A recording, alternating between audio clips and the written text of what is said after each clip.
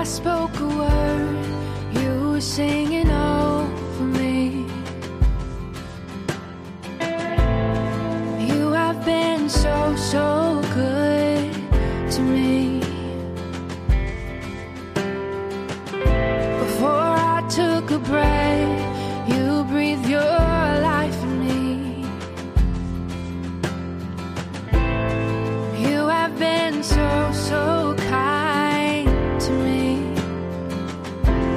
And now the overwhelming, never-ending, reckless love of God, oh, it chases me down right till I'm found, leaves the 99.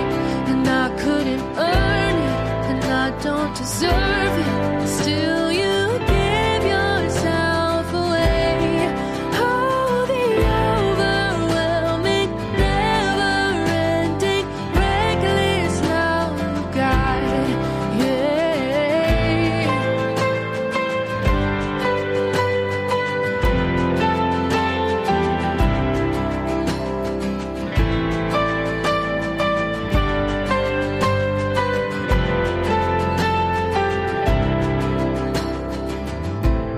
When I was your foe, still your love fought for me.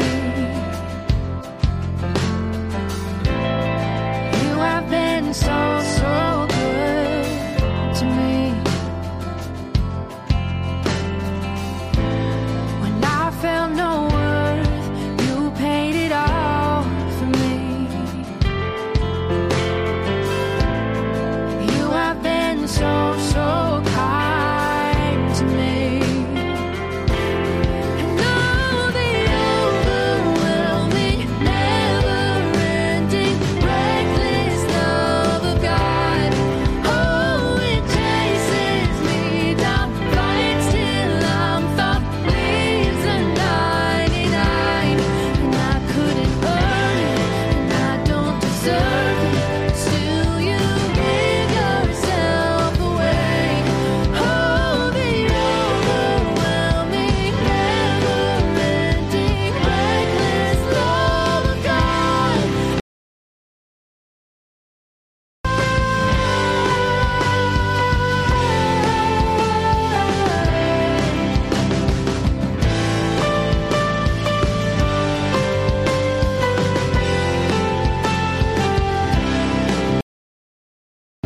There's no shadow you won't light up, mountain you won't climb up, coming after me. There's no wall you won't kick down, lie you won't tear down, coming after me. There's no shadow you won't light up, mountain you won't climb up, coming after me. There's no wall you won't kick down, lie you won't tear down, coming after me. There's no shadow you won't light up, mountain you won't climb up, coming after me. There's no wall you won't kick down, lie you won't tear down, coming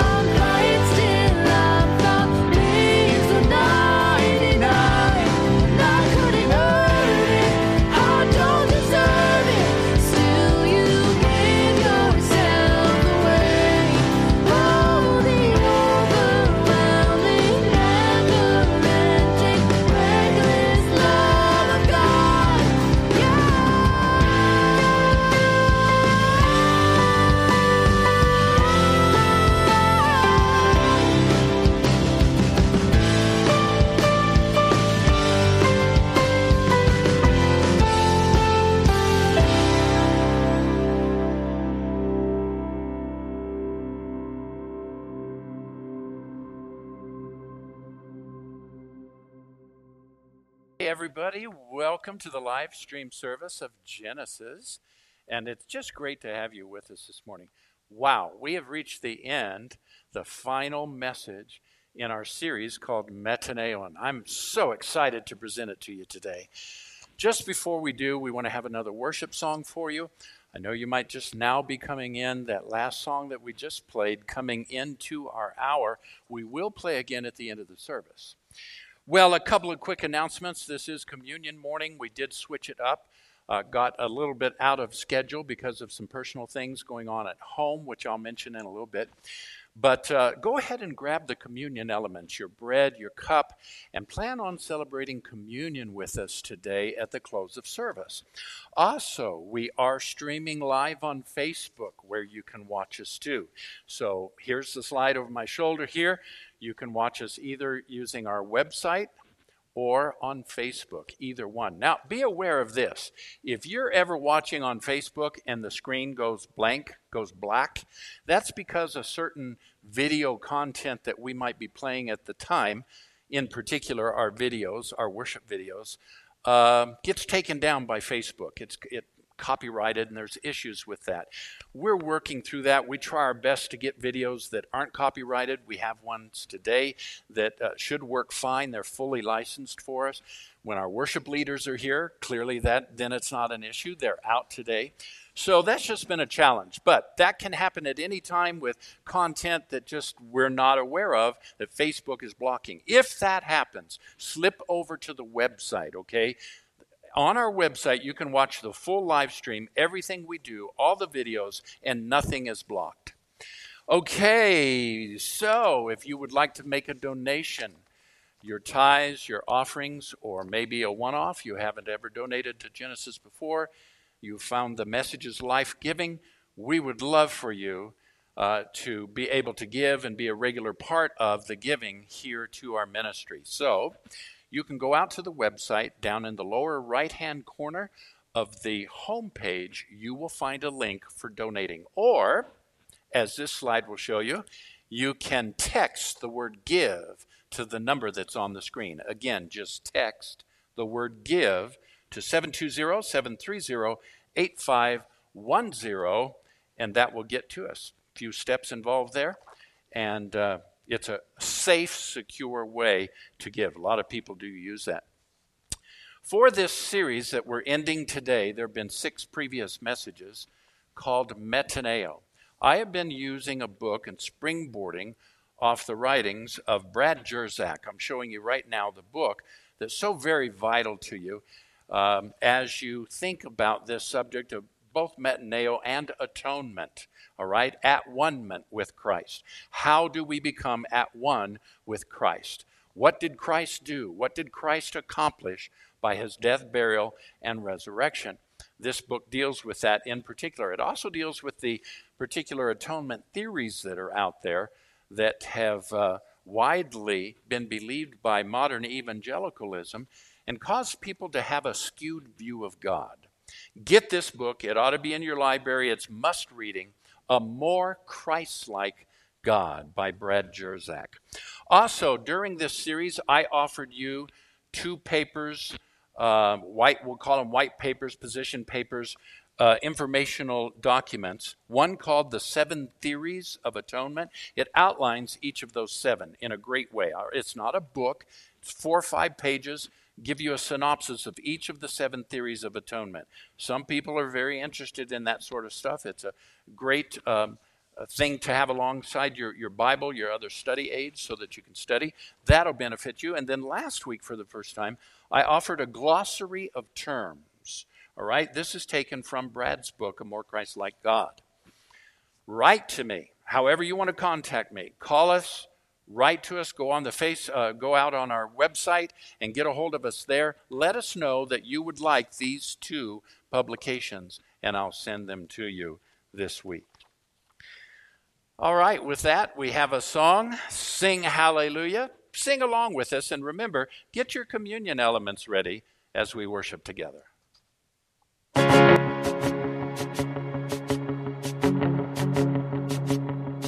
I raise a hallelujah in the presence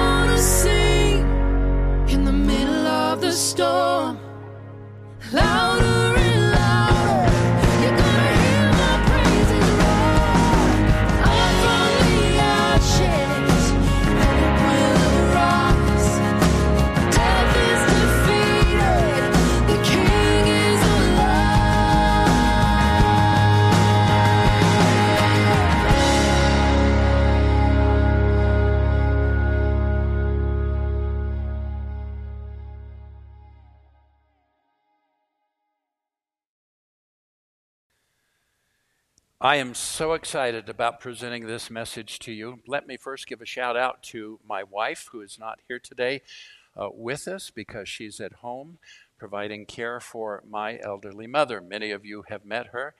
And thank you so very much to all of you that have sent well wishes and prayers, and you've brought food over and the like. My mother 2 weeks ago entered hospice, and we're performing that at home for her.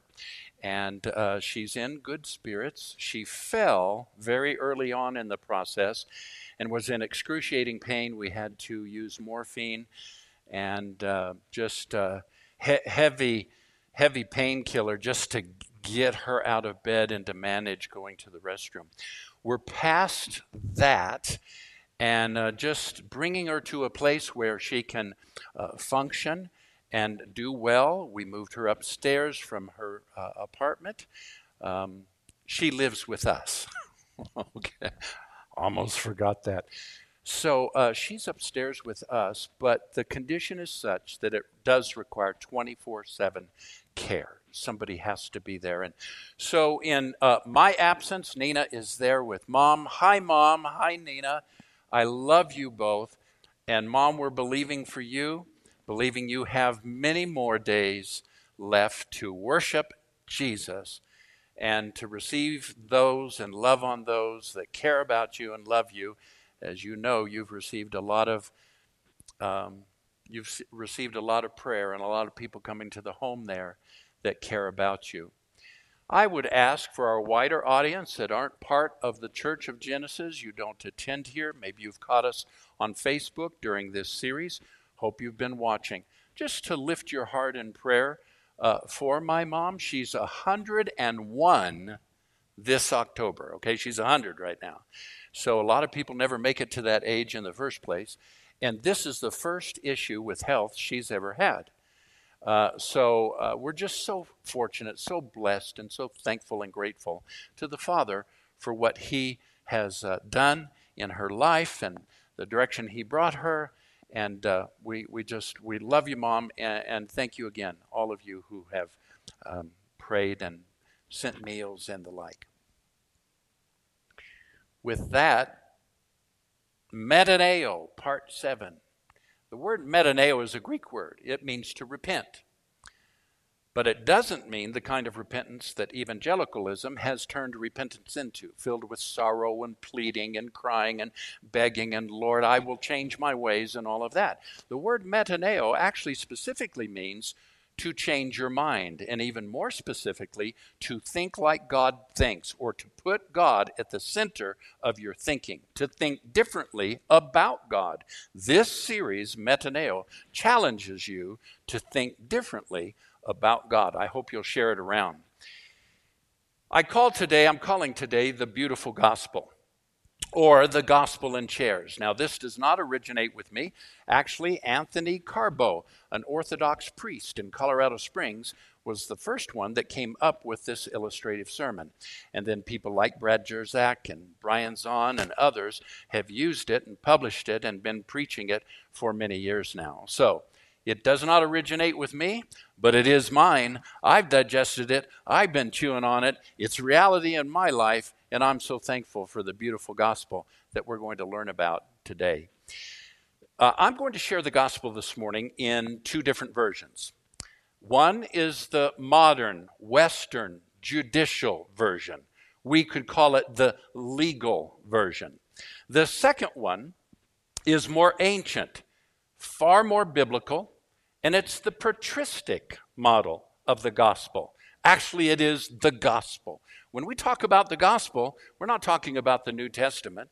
We're not talking about a few sayings or about the 4 spiritual laws or the path, the model that you use to come to Jesus. We're talking about the ministry of Jesus in Matthew, Mark, Luke, and John. Those are the Gospels, the 4 Gospels. And together they comprise the witness of Christ on the earth, or His presentation of the gospel. The gospel is actually Jesus, all right? And oh my goodness, we've come so far away, especially in Western evangelicalism, from the patristic presentation of the gospel. When I say patristic, I'm talking about those early church fathers who taught the gospel, the death, burial, and resurrection of Jesus Christ, from the time Jesus died for the first 200 years. And then for the first 1,000 years of the early church, this is what they taught. All right, and we've learned more about that in the previous messages. I don't want to go into that right now. In the first version of the gospel, this first presentation, notice it's going to have a very legal theme. It's a lot about sin and law breaking, and there has to be punishment. If there's sin, there has to be punishment in this first presentation of the gospel. Someone has to be punished. Now, in this version of the gospel, Jesus gets punished eventually for us, but then if you don't accept that, don't believe that, if you don't do just the right things according to the model, that punishment comes back on you. So it's a very legal, sin, law-breaking type of presentation. In the second presentation of the gospel that I'm going to make this morning, it's more therapeutic. Sin is far worse than legal law-breaking. Sin is a disease, and we need a great physician. You know, you can't beat a disease out of somebody. You can't punish coronavirus out of somebody. All right? You need a great physician, and that's what the beautiful gospel is. So it goes like this. In the beginning, God created man. He created man to dwell in the garden, to image himself, and have beautiful fellowship with him. But unfortunately, suddenly, man sins and turns away from God. Now, God, being just and righteous and too holy to look upon sin, he has to exile man from the garden, and he separates from man. This is the first presentation of the gospel that most of us have heard and believed. Now, we understand that in this relationship, man often is making a religious effort to do good, to think right, to obey laws, and yet the Bible says that all of my righteousness is as filthy rags. And so it never satisfies God's holiness, and he continues to turn away. Now, although God comes, he comes to create covenant. We're told about that throughout the Old Testament, how that God comes to create covenant with man. Man continually breaks it and turns away from God. How about Abraham? God made a covenant with Abraham, where he brought Abraham, came to him and said, Abraham, I am going to use you. I'm going to use you to bless the entire world. And he promised him a child. Thing is, Abraham got ahead of God, got into his flesh, and he tried having that child with a sex slave. Wound up turning away from God. Didn't work. Then we come to Moses. God comes, tries to make a covenant with Moses. Moses, I'm going to use you as the savior of your people. But Moses gets into the flesh, as we know, and he kills an Egyptian. Uh-oh, blew it. Lost that one. And all of a sudden, God is having to turn his back on that one. Then we have David. Anybody know about David? All right. God wanted David to be the king over Israel and eventually for the Christ to come from his loins. Problem is, when God came to David, said, I'm going to use you, make you the king of kings, make you a king from whom all of Israel will be blessed. The nations will be blessed as well, similar to Abraham.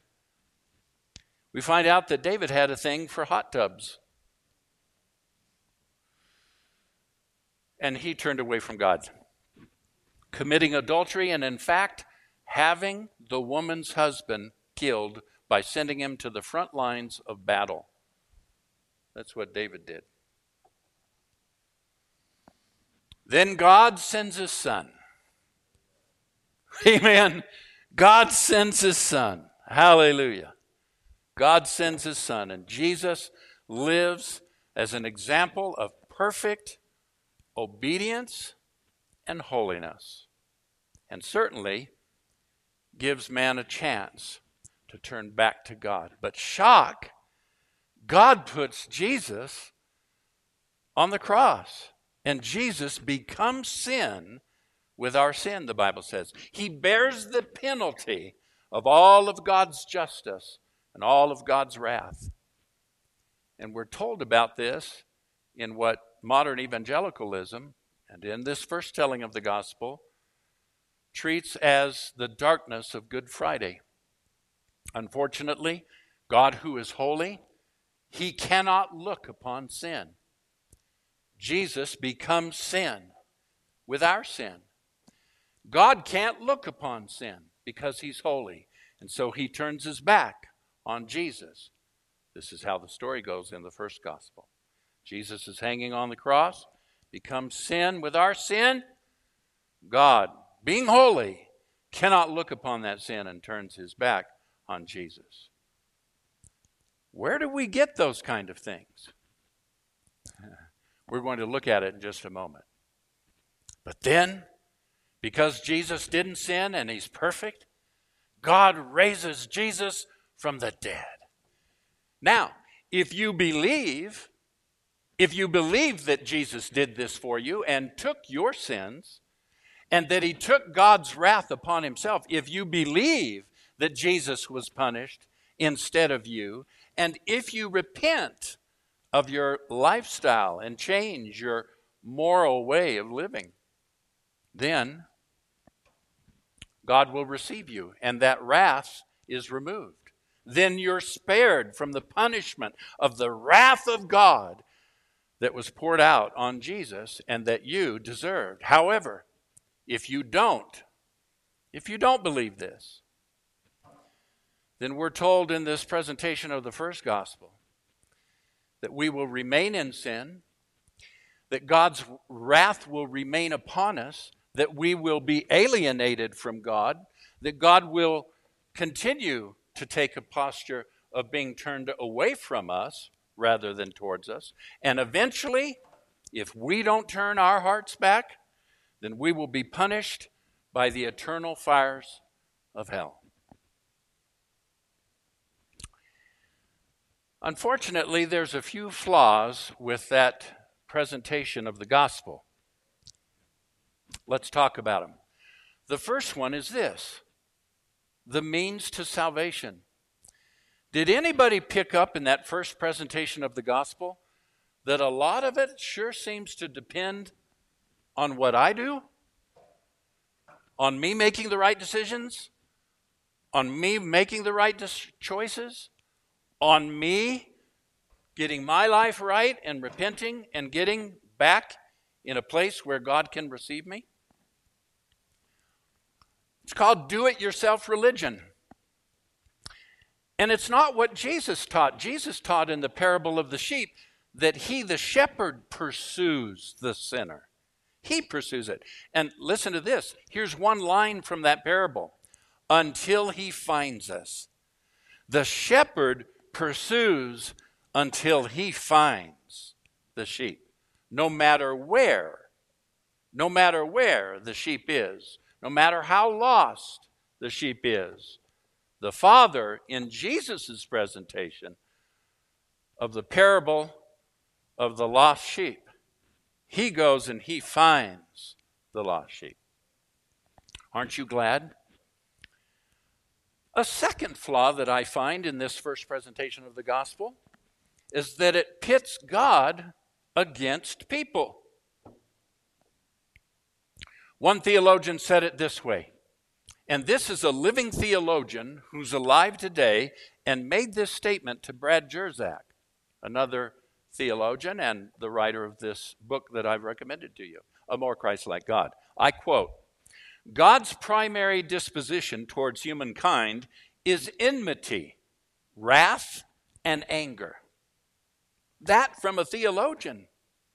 These are the people who translate our scriptures. These are the people who come up, who teach in our colleges, our Bible colleges. These are the people who have taught most of the preachers how to preach and what to preach. Imagine that. God's primary disposition towards man is one of enmity and wrath. Well, where would somebody like these theologians get that from? Well, they get it from one half of one verse found in Habakkuk, chapter 1 and verse 13. I'm reading from the New International Version. Your eyes are too pure to look on evil, Lord. You cannot tolerate wrongdoing. And so God, in his disposition towards man, just starts from a place of anger and wrath and enmity. Habakkuk chapter 1 verse 13 certainly seems to suggest that. Until you read the second half of the verse. Isn't that amazing? We create whole doctrines and theology, base whole schemes of theology on a half a verse. Here's what the rest of the verse says. Your eyes are too pure to look on evil. You cannot tolerate wrongdoing. Why then do you tolerate wrongdoing? How interesting. Habakkuk was crying out prophetically and saying, God, I don't understand.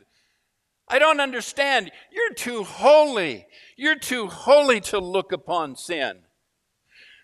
So why do you? You're too righteous to buddy up to the sinner. So why do you? It was a complaint that Habakkuk had.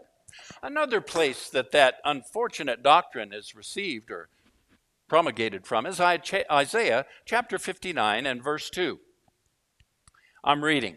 But your iniquities have separated you from your God. Your sins have hidden his face from you.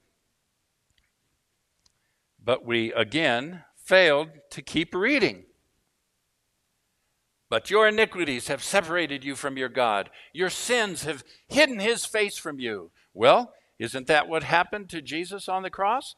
God turned his back on Jesus. My God, why hast thou forsaken me? Right? And God's too holy to look upon sin, so he separates from man. That's his basic disposition towards man. It's one of wrath and enmity.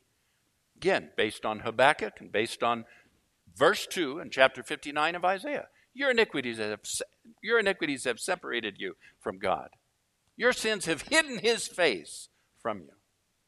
But as you continue reading in that chapter, you come to verse 15, and here's what it says. The Lord looked, and he was displeased that there was no justice. He saw that there was no one.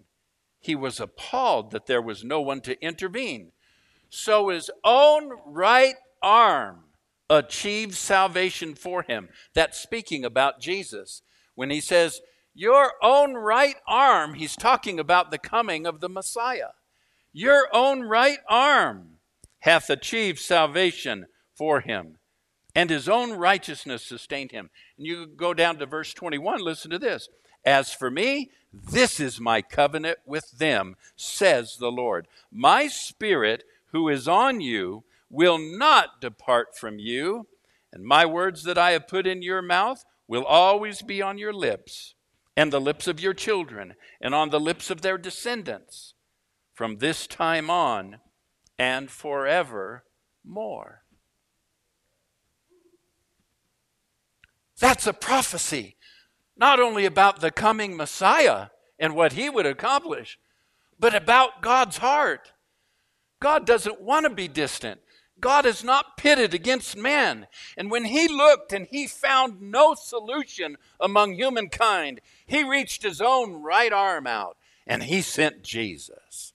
And Jesus established a new covenant of oneness with God. There's another version of this unfortunate view of man, God being pitted against man, that Luther, apparently, the great theologian and scholar and writer, Luther is credited. Now, we don't know if he's truly the one who came up with this statement, but it goes like this. You are snow-covered dung. This is what Jesus did for you, right? Jesus sort of protects you and hides you so that now you are, quote, snow-covered dung. You're still dung, but now God has covered you with Jesus. Interesting theology, isn't it? Now, here's something that a living theologian said regarding this relationship in Isaiah chapter 59. Well, it's like an asbestos suit. Jesus protects us from the white, hot wrath of God. How interesting. Now, the third flaw and the tweak I think we need to this first presentation of the gospel is that it pits God against Christ. What do I mean? Well, you'll remember when Jesus was on the cross, he uttered the words, my God, why hast thou forsaken me? Okay, that's taken from Psalm 22 and verse 1. And again, we stop reading. We build doctrines. We teach theology courses on the first part of the psalm. And it is a prophetic psalm, and it is talking about Jesus. It even talks about his hands being pierced and his feet being nailed to the cross. It's very specific. But as you go back down through it, look at this. My God, why hast thou forsaken me? I will declare your name to my people in the assembly. Here's verse 23. You who fear the Lord, praise him. All you descendants of Jacob, honor him. Revere him, all you descendants of Israel. For he has not despised or scorned the suffering of the afflicted one. He has not hidden his face from him, but has listened to his cry for help. God didn't turn his face from Jesus. It felt like that to Jesus, and in his humanity, he was crying out prophetically.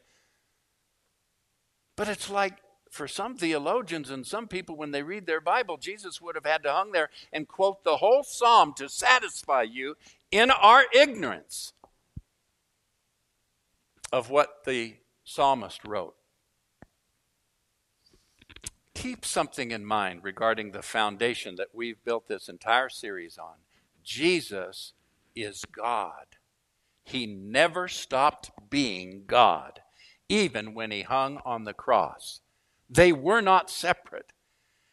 There's a scene, and I wanted to play it for you this morning, and we had a hiccup with the video, but it's just a short clip. It's a beautiful scene from the movie The Shack, where the main character is confronting God with, why did you leave? Why did you forsake my son and let him die like that? And why did you forsake? Clearly, you're somebody who does that because you forsook Jesus on the cross. Again, that's the theology of this first presentation of the gospel. And in the movie clip, God being portrayed by an African-American woman. Ha! Can you get any better than that? Love that. Being portrayed not only by a woman, but by an African-American woman, so gentle, so beautiful, tears flowing down her face, says, you do not understand the mystery. And she turns her hand over. God shows the character, her wrist, and there's a hole in it. And she says, we suffered together. I and my son suffered together. Don't you ever think that we were separate for even a moment. How precious is that? Well, I'd like to present to you the second version of our gospel this morning. And it starts very much the same. God created Adam and Eve. He placed them in the garden to have communion with them, to have deep fellowship, and for them to be able to image God. But Adam sins, and he turns his back on God. But what do we find that God does? God pursues Adam. Adam, where are you? Hope I'm still in the camera, right? I haven't stepped out of it. Okay. Adam, where are you? Adam's hiding. God comes up on him. What's that around your loins? Oh, well, that's some fig leaves. How come those are there? Because we're naked. Who told you you were naked? Well, and it starts this whole blame game. He said, she said, it said. But God actually pursued Adam. And then the Bible says God clothed Adam and then sent Adam out of the garden to protect Adam from eating of the tree of life and becoming eternal, making his condition, his fallen condition, eternal. But guess what? God goes with Adam out of the garden. Goes with him. He goes with him out of the garden and he begins to fashion covenants. How about Cain? You remember Cain? One of Adam's children, Cain and Abel, the story there. He came to Cain one day and said, Cain, what are you doing? He said, well, I'm just preparing a meal. Sin is crouching at your door, Cain. I'm very concerned about your attitude towards your brother. Cain goes out and kills his brother. Turns his back on God. What does God do? God chases him. God pursues Cain. God comes and says, Cain, look, I'm going to protect you all of your life. I'm going to put a mark on your forehead so that everybody knows you're off limits. Nobody can touch you. How about Abraham? Remember that miracle son that God promised him? But Abram tried to have that son through a sex slave. Whoops. What does God do? Hey, Adam, covenant is still on. I'm going to give you a son after all from your wife's loins, who, by the way, is nearing 100, right? Way past the age of childbearing. I'm going to give you your miracle child, and guess what I'm going to do? I'm going to bless the sex slave, Hagar, and I'm going to bless her children. Woo! Glory to God. Bet you didn't hear that in the first telling of the gospel. How about Moses? You remember Moses? Hey, Moses, I know you killed that Egyptian, turned your back on me, and you thought everything was over. But guess what? God comes, pursues Moses, finds him out in the desert, and what does God become? A flaming bush. Flame on, Moses. Your purpose is still alive. Let's go rescue that people that I told you about. Isn't that fantastic? How about David? David, the great king. David turned his back on God with Bathsheba, who he was looking at out the window. Affection for her and hot tubs, and had her husband killed. What does God do? God comes, gets in front of David, says, David, I forgive you, and I'm going to bless you. And out of your loins is going to come the Christ child. Think of it. Out of the lineage of David and his wife came the Christ. How about Hosea?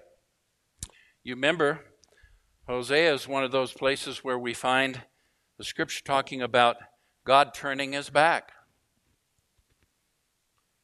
And Hosea prophesies, God, these people, they constantly turn their back on you. They constantly break covenant with you. They're not worthy of you, God.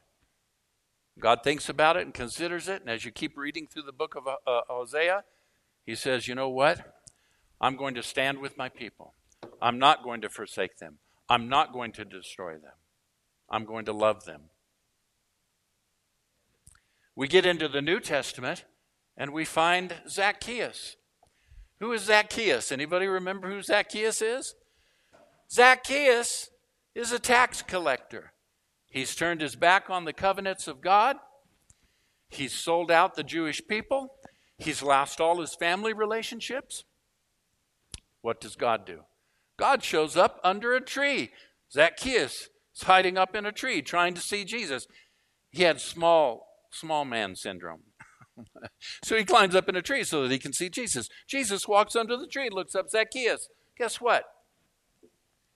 I'm coming to your house today. And he eats with him. That is the equivalent of not only forgiving his indebtedness and wiping out his sin, but the Bible tells us that Zacchaeus had such a change of heart that he said, Jesus, I'll go sell the things I have. I will restore what I have taken and stolen, and I'll give interest back on top of that. Wow. Then we have the woman at the well, right? We find the woman at the well. Jesus comes up. Now, this is a woman who's had one husband. No, two husbands. No, three husbands now. Four husbands. 5 husbands. And the man she's living with now isn't her husband. Whose husband is he? Jesus comes to her. He doesn't pull out a list of moral behaviors. Say, look, before you can receive me, you got to change all that stuff. He sits down with her at the well and says, you know what your problem is? It's not adultery. It's not fornication. It's not lust. You have an empty heart. You're dry. You need a good drink of the water that I provide, and you will never thirst again. Do you know that this woman goes back into town, tells everybody else what happened to her at the well? And the Bible says that the whole town comes out for a crusade, and they get born again with Jesus. Hallelujah. And history tells us that this woman became the first evangelist and the first saint, and that her and her sons were martyred for preaching and evangelizing with this great, beautiful gospel. Then we have the quadriplegic who's let down. 4 people carry him, and they get up on top of the roof, and they tear the roof apart. Remember that story? They let him down right in the center of the meeting that's going on with Jesus. Now, this is a man who, according to tradition at that time, being quadriplegic and unable to walk, at that time, if you had that kind of problem or disease, it was thought that that was a result of God cursing you. The same thing happened in John chapter 9, where the disciples brought a blind person, a blind boy, to Jesus and said, Jesus, who sinned? This man, this boy, or his parents, that he was born blind? And you know what Jesus' answer was? First he healed him and then said, you know what? Stuff happens. He comes and he gets in front of the paraplegic who's been let down through the roof of the meeting where they're at, the house where they're at, and the first thing he says to him is, you're forgiven. Your sins are forgiven. Let's just take that off of the slate.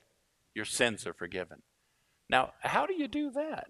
How do you just forgive somebody's sins like that? Oh, by the way, point, Jesus hasn't yet died, hasn't been to the cross yet. Is it possible for God to forgive who he wants to forgive and not be bound by our legalistic presentation of what we think God requires to love us?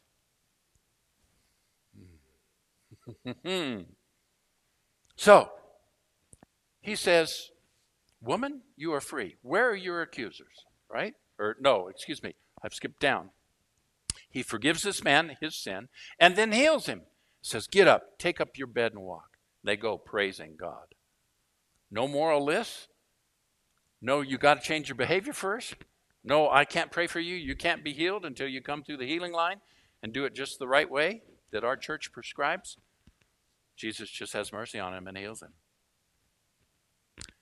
Then we have the adulterous woman who's brought to Jesus. She's caught in adultery.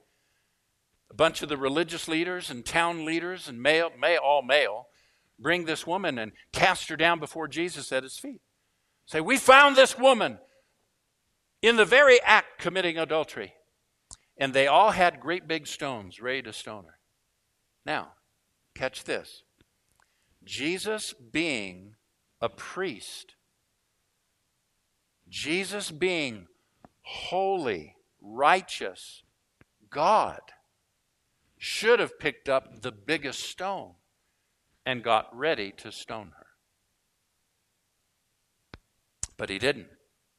He said, let those among you, who among you is without sin? You cast the first stone. Come on. And nobody did. They all dropped their stones. And he got with a woman and he said, woman, I forgive you. Where are your accusers? She looked around. There aren't any, Lord. Neither do I condemn you. Neither do I judge you.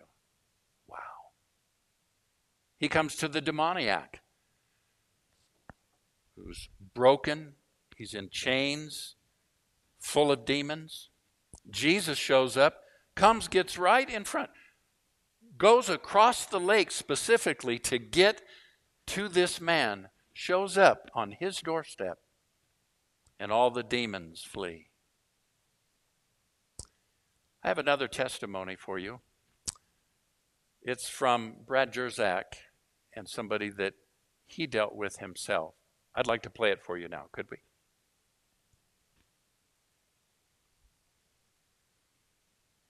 Here is a woman who came to Freshwind Christian Fellowship, a church that we planted. A lot of disabled folks, a lot of people with disabilities. She was an addict. She hadn't been able to stay sober for 100 days since the time she was 13 or 14 years old. She would hide vodka all over her house. Even through her pregnancy, she could not get clean at all. So she's on the run. She actually was sort of trapped in a drug house and couldn't get out.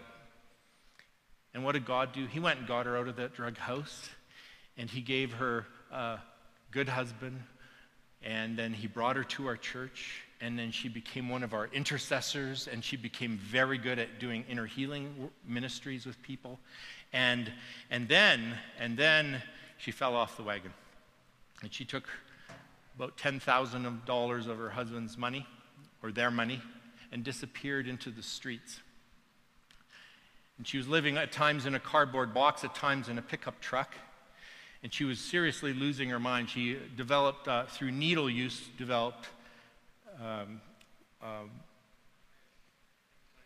hepatitis. And then, what does God do? Through her now ex-husband. The ex-husband contacts her and he says, I want you and your boyfriend to come live with me, and I'm going to put you both through detox. And for 2 weeks, he puts them through detox, then he puts them in a recovery house. Each male recovery house, female recovery house, and she's in there, and she has a talk with Jesus. And she says, I'm just so sorry. I threw away my husband, I threw away my children, I threw away my health, I threw away my faith. And I don't even want you to do something for me. I just want you to know I'm so sorry. And what does God do? He picks up, she has a vision of him picking up her needle kit, tying off his arm and injecting her heroin into his arm. And she says, no, you can't do that. He's too holy, righteous, and just to do that, right? And he says, actually, isn't this what I've done for every man, woman, and child on this planet? I have taken the curse and the sin and the pain of this world into myself, and I've swallowed it in love. This is the cross. In that moment, she was cured. Now, we don't normally talk about cure with addictions, but I'm telling you, she hasn't had a craving since in 20 years. 15 years. And, it gets crazier. She goes to have her first interferon treatment, and they cancel it because they can't find any hepatitis in her body. And then she calls her ex-husband and says, I want to get married. Would you walk me down the aisle? This is Hosea stuff now. And he does it. After a year together with her new husband, the ex-husband says, you need more time with the kids. I want to invite you and your new husband to come and live in my basement suite, and we'll raise the kids together. Eventually, he sold his half of the house to them. She went back and got her MA in counseling, and today she's a family therapist for Jesus, who's just changing the world. And her new husband is a landscaper who only hires addicts to walk them through recovery. This is what our God can do. Here is a Wow, wow, wow, wow, wow. Because God loves humanity and doesn't want them subject to death, he sends Jesus to become human.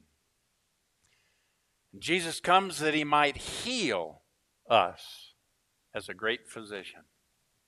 Are you running from God? Are you running from God?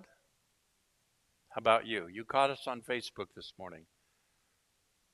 I think God's kept you tuned in long enough for this question. Are you running from God? Well, I want you to know something. He's running after you. You might be trying to do this, but he's chasing you. And he will pursue you every day, every week, and every month. You know why? Because God looks like Jesus. The legal system, Jesus nailed to the cross. He did away with sin. He did away with our human failing. And then humanity, Jesus became sin with our sin.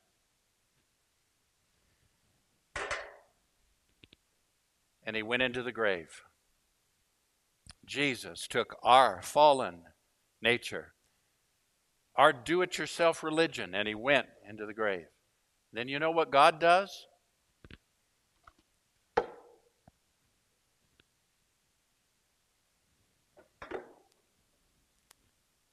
God gets in there with us.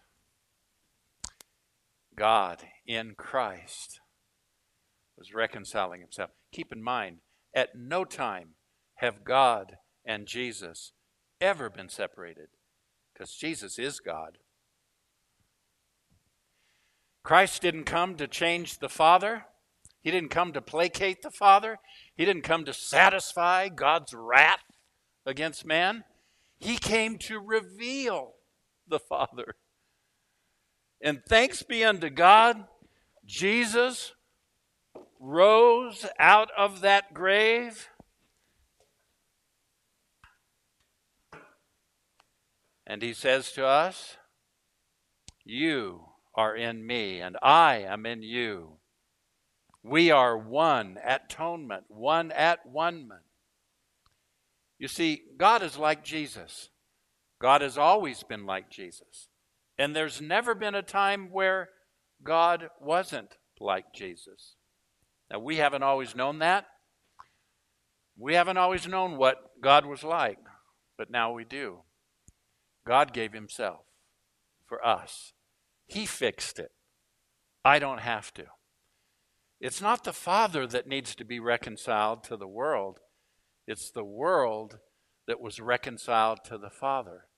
And now, according to Paul and the Pauline gospel, God was in Christ, reconciling the world to himself, not counting their trespasses against them. A more beautiful gospel. God will find you. God will chase you. God has forgiven you. And you find your identity in Christ. Not in religion, not in legalism, not in moralism, not by going to church.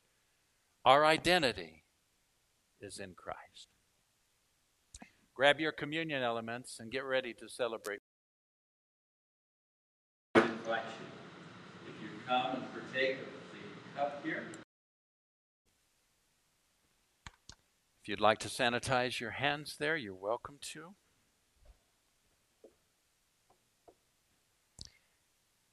Now, during this next song, we're going to receive our communion here locally. In just a moment, I'll get you started with the cup and the juice. I want to explain something before we cut away to our song that will close our service, and you can receive communion there.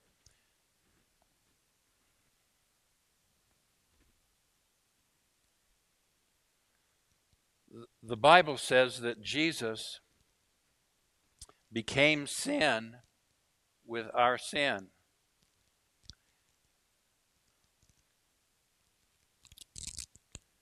That his body was hung on that cross for us.